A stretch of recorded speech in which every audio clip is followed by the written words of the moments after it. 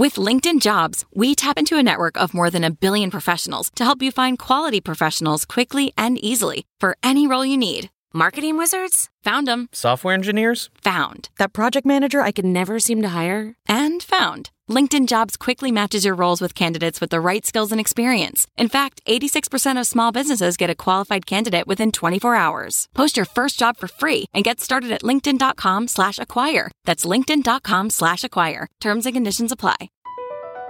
Across America, BP supports more than 275,000 jobs to keep energy flowing. Jobs like updating turbines at one of our Indiana wind farms and producing more oil and gas with fewer operational emissions in the Gulf of Mexico. It's and, not or. See what doing both means for energy nationwide at bp.com/investing in America.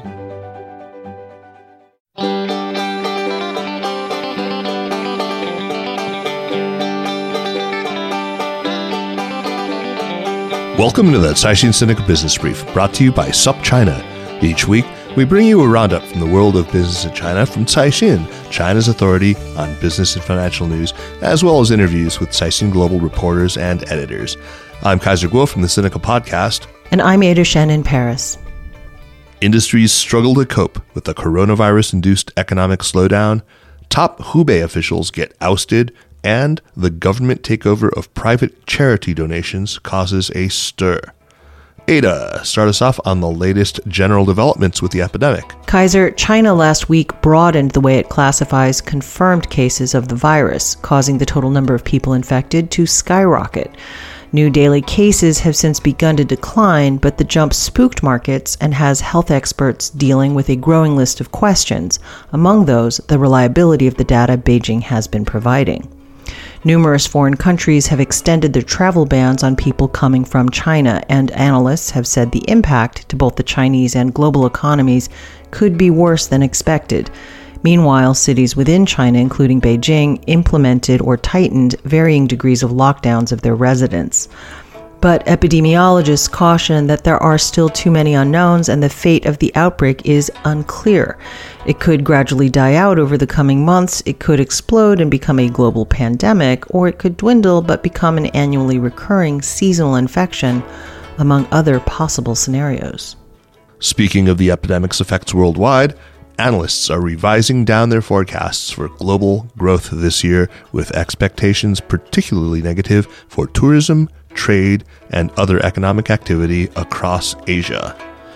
Travel has been particularly hard hit in China and Thailand, as many countries in the region, including Japan, Malaysia, and Singapore, have reduced or suspended air travel to and from mainland China. Likewise, economies across Asia have become much more dependent on Chinese tourism. Mainland residents accounted for about 80% of all visitors to Hong Kong and more than 30% to Cambodia, South Korea, and Vietnam. About 30% of visitors to Thailand and Japan in 2018 were also from mainland China. By comparison, in 2002, before the SARS outbreak, Chinese travelers accounted for only 40% of visitors to Hong Kong and fewer to 10% to the rest of the region. Tourism isn't the only sector feeling the pain. Delays in reopening factories in China after the Lunar New Year holiday are hurting global supply chains, especially for the technology, electronics, and auto industries, with Singapore, South Korea, and Japan the most severely affected. In a formidable campaign across China to discipline officials who have mishandled the coronavirus outbreak, Beijing has removed and replaced 2 top party heads in Hubei province, the epicenter of the crisis. Jiang Chaoliang, party chief of Hubei, has been replaced by Shanghai's mayor Ying Yong. Meanwhile, Ma Guoqiang, party chief of Wuhan, Hubei's capital, has been succeeded by Wang Zhonglin, a party secretary from Shandong province. Hubei authorities have been fiercely criticized for not having responded to the deadly virus in the early stage of the outbreak, and the reshuffling comes the day after the spike in new cases under revised diagnostic criteria. Ying Yong, the ex-Shanghai mayor, is a close ally of President Xi Jinping, a bond formed when the two men served in top positions in Zhejiang province earlier in their careers. More than 1,700 medical workers on the front lines of the epidemic have become infected, mostly in Wuhan. 6 have died. The figures were disclosed Friday by China's National Health Commission, which said they were current as of Tuesday. It's the first time China has released an official count of infections among healthcare workers. Among the 6 dead are Li Wenliang, the doctor who sounded an early alarm about the human spread of the virus before the information was made public, and who was punished by authorities for doing so. His death last week sparked an outpouring of grief and anger in China and abroad. The disclosure from China's top health authority follows its release of new guidelines intended to improve the working conditions and physical and mental health of frontline medical staff. For some, they have come too late. Health workers in Wuhan were among the first to care for patients with the new disease before there was official recognition that it was being transmitted between people. Wuhan's Municipal Health Committee released an internal notice on treating cases of unknown pneumonia on December 30th.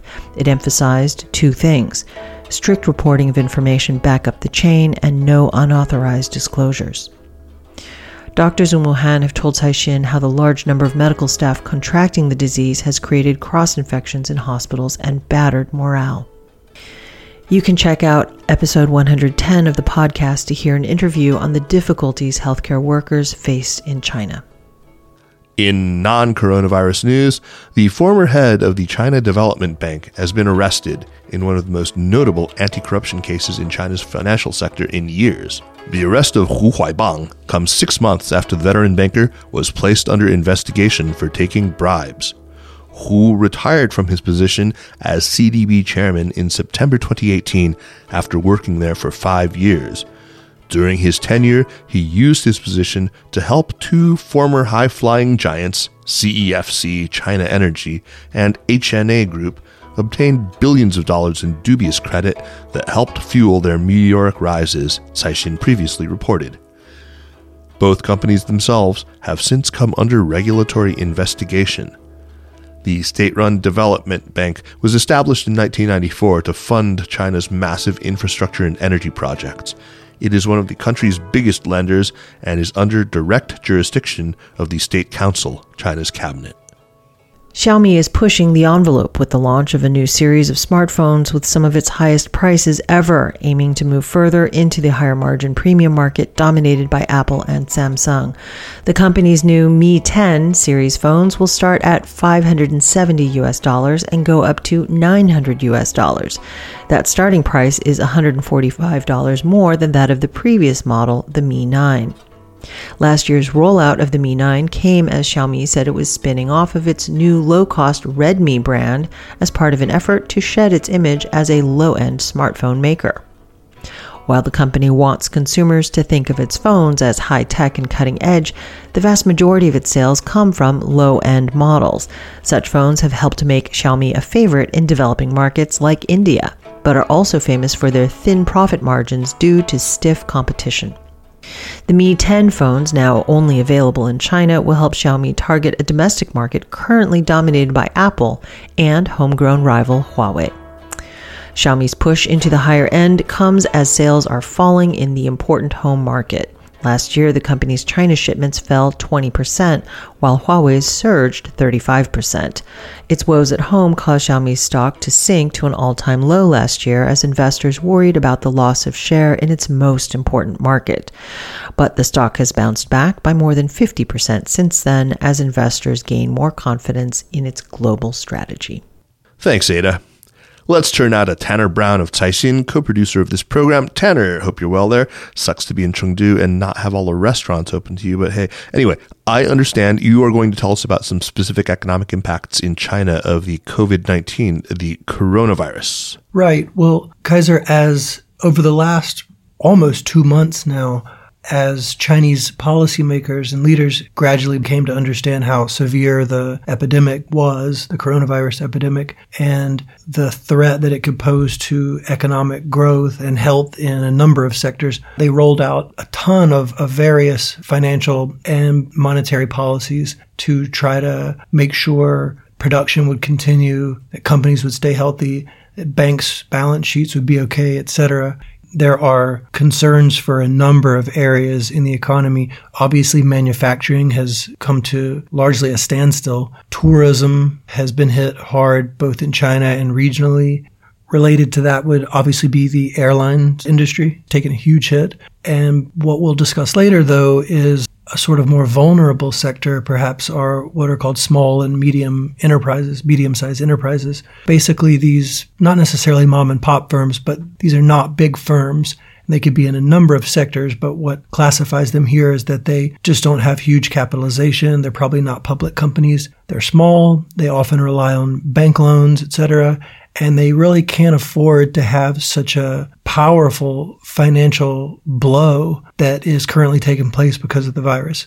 So we'll get into that. But to go back to what I was saying, as policymakers had begun to implement all these measures, there was the big debate in the analyst community and financial community about whether it would work, these injection of liquidity. That debate started to matter less, a week or two ago when it appeared that the virus was coming under control. New daily case numbers were dropping pretty steadily, and it seemed that the argument was kind of moot because things were coming under control. And then, sort of abruptly, almost overnight, Beijing just revised how they classify confirmed cases of the coronavirus. They no longer just relied on those testing kits, but could rely on imaging or symptomatic diagnosis. So the number of confirmed cases skyrocketed overnight. It grew about 40%. And what I'm getting at is it reignited fears that the epidemic was not under control, that it was bigger than we thought. That's the healthcare side. So there are concerns about that from a public health standpoint, but it sort of brought back to the forefront the argument about what this is going to do to the economy and the economic policy measures Beijing has put in place, what those are, and are they going to work? So this got analysts talking, some of them revising their numbers down for prospects for China's economy. It had markets around the world pretty worried. It didn't help that basically a couple of hours after these virus case numbers spiked, Beijing went in and basically fired the top leader in Hubei province and in Wuhan at ground zero of the virus epidemic. So you basically saw that we had case numbers spiking. We had signs that at least the central government leadership didn't have confidence in what was going on the ground there. So we went from what was a pretty optimistic trend in the virus to one that kind of reignited concerns. So that's the background. But you wanted to talk specifically about debt and its impact on small and medium enterprises in China. Is that right? What is China doing to try to abate the impact of this epidemic on smaller borrowers? Yeah, so one area that came back to the forefront was local debt. And basically, the reason why was that we saw last week numerous regional governments, like in Shanghai and in Zhejiang and on, have directed smaller banks in their areas to have a higher threshold for tolerating bad loans, or what can sometimes be called non-performing loans, in the hopes that this will keep a lot of small and medium-sized companies from collapsing. So it's basically telling banks, well, you might have had a loan that was due to be repaid next week by this small company. They're not going to be able to repay that. You need to give them some breathing room. And, there is a lot of concern about the health of these smaller companies. A survey that Peking University and Tsinghua University jointly conducted a couple of weeks ago found that they interviewed about 1,000 such companies, small and medium-sized companies, and a third of those companies said they could not survive 1 month under the current conditions, which is basically that no money's coming in because of the economic standstill. So a third of the companies would go under after a month if they don't get some help. An additional third would crumble after 2 months. And then there was another about 20% that said they could last 3 months. So about 85%, a vast majority of small and medium-sized enterprises in China said that they would collapse within 3 months or less if they didn't have either a resumption of economic activity or financial injections of some sort, bank loans or a reprieve and some breathing room from these lenders. I think it's just astounding that so many firms are at risk. And so this is what prompted policymakers to direct these banks to, hey, we're going to need to back off some of these firms. And Tanner, this obviously is having a huge impact, and that's bad enough. But with this particular patient, the Chinese economy, there were already some underlying conditions, as it were, comorbidities, to take this metaphor a little too far. Exactly, Kaiser. In normal economic times, say the economy was just doing just fine, and this crisis comes along, and policymakers ask these banks to sort of back off and help out these smaller firms for a while. That may have been no big deal, or may have worked, or it may not have caused a debate among economists. But this is a really bad time for the coronavirus to be impacting China's economy.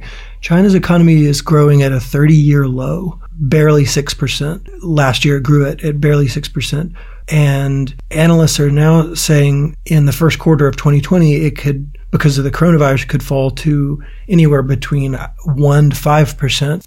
And of course, you still have the effects of the trade war. So you have all these macroeconomic problems that were already existing. Just as sort of a bad time for an additional economic problem such as the coronavirus to come in and put a standstill to production and activity in a number of sectors. But probably the most painful thing for these banks when they're being asked to give breathing room to these companies is that there already was years-long debt problems in China, especially at the local level among these type of banks.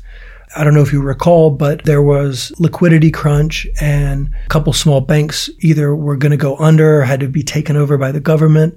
There were bank runs because at the local level, there were long-running debt problems. There's unregulated, off-the-books shadow banking where banks sort of hide some of the lending they're doing. So we already saw that debt was bad, but it's probably worse than is even measurable because of things like these shadow banking and unregulated lending. And now, amidst all this, you have policymakers asking these lenders to step up to the plate and help these firms. So that sounds pretty grim, but will these policies now being introduced, this easing, this order to tolerate NPLs and this directed lending by small banks, is it going to be enough to prevent a big die-off of SMEs? That really is the question. And we talked to several analysts that had varying opinions on this. We talked to some even Chinese establishment analysts. So like former head of Zhejiang's biggest bank, he was skeptical about the government telling these small banks to tolerate bad loans. He thought it was unhealthy for the small companies themselves. Maybe they need to go under if they're not able to survive. And he thought it's obviously bad for the banks themselves because they're going to rack up debt themselves and they're not getting repaid and their balance sheets are going to suffer. But we talked to other analysts that felt that it's obviously not a great situation, but they may get through it, and you may see some problems on the bank side and some problems on the firm's side. So the problems on the bank side could be a couple smaller lenders may go under because they're not getting repaid the money that they need to survive themselves. We may see something like consolidation. So you might see some of China's really big banks absorb some of these smaller lenders, buy them out, at sort of a bargain rate. And then you may see some of the really more vulnerable smaller companies go under, but maybe not them going under en masse. So that's going to be a wait and see, and it's going to depend on how long the economic standstill goes on, which is really driven by the virus itself. But just in the end, it raises a lot of questions. The lending of this money that's not getting repaid and banks tolerating it. Who in the end is going to absorb these losses? What kind of effect is it going to have on the local and broader economy? It's going to affect asset prices, commodity prices. It's going to contribute to the GDP growth rate that everyone is expecting China to take a big hit on, et cetera, et cetera. So I think the take-home message is that the epidemic has brought back to the forefront concerns about China's debt problem, which for years had already been concerning. And this has really brought it back into the front of the conversation. And unfortunately, this is just one among a dozen problems that China's economy has at this point. And we'll have to wait and see. But it's a bad scenario, and I don't envy policymakers who are having to try to deal with it. Well, Tanner, thanks again. You are back to bringing us bad news, which is a sign of your own health, I suppose. So we'll check back in with you in the next week, and fingers crossed that we see the virus begin to abate during that time. Okay. Thanks, Kaiser. Thank you, Tanner, and stay healthy, man. And that's it for this week. Thanks for listening. The Caixin-Sinica Business Brief is powered by SupChina and is produced by Kaiser Guo and Tanner Brown with stories from the staff of Caixin Global. Thanks, of course, to Ada Shen. Special thanks to Li Xin of Caixin Global and to Spring and Autumn and Wu Fei for the music. Be sure to check out the China in Africa podcast by Eric Olander and Cobus van Staden, the latest member of the Sinica Network. And be sure to follow the news from China every day at SupChina. Subscribe to our newsletter at supchina.com. Take care.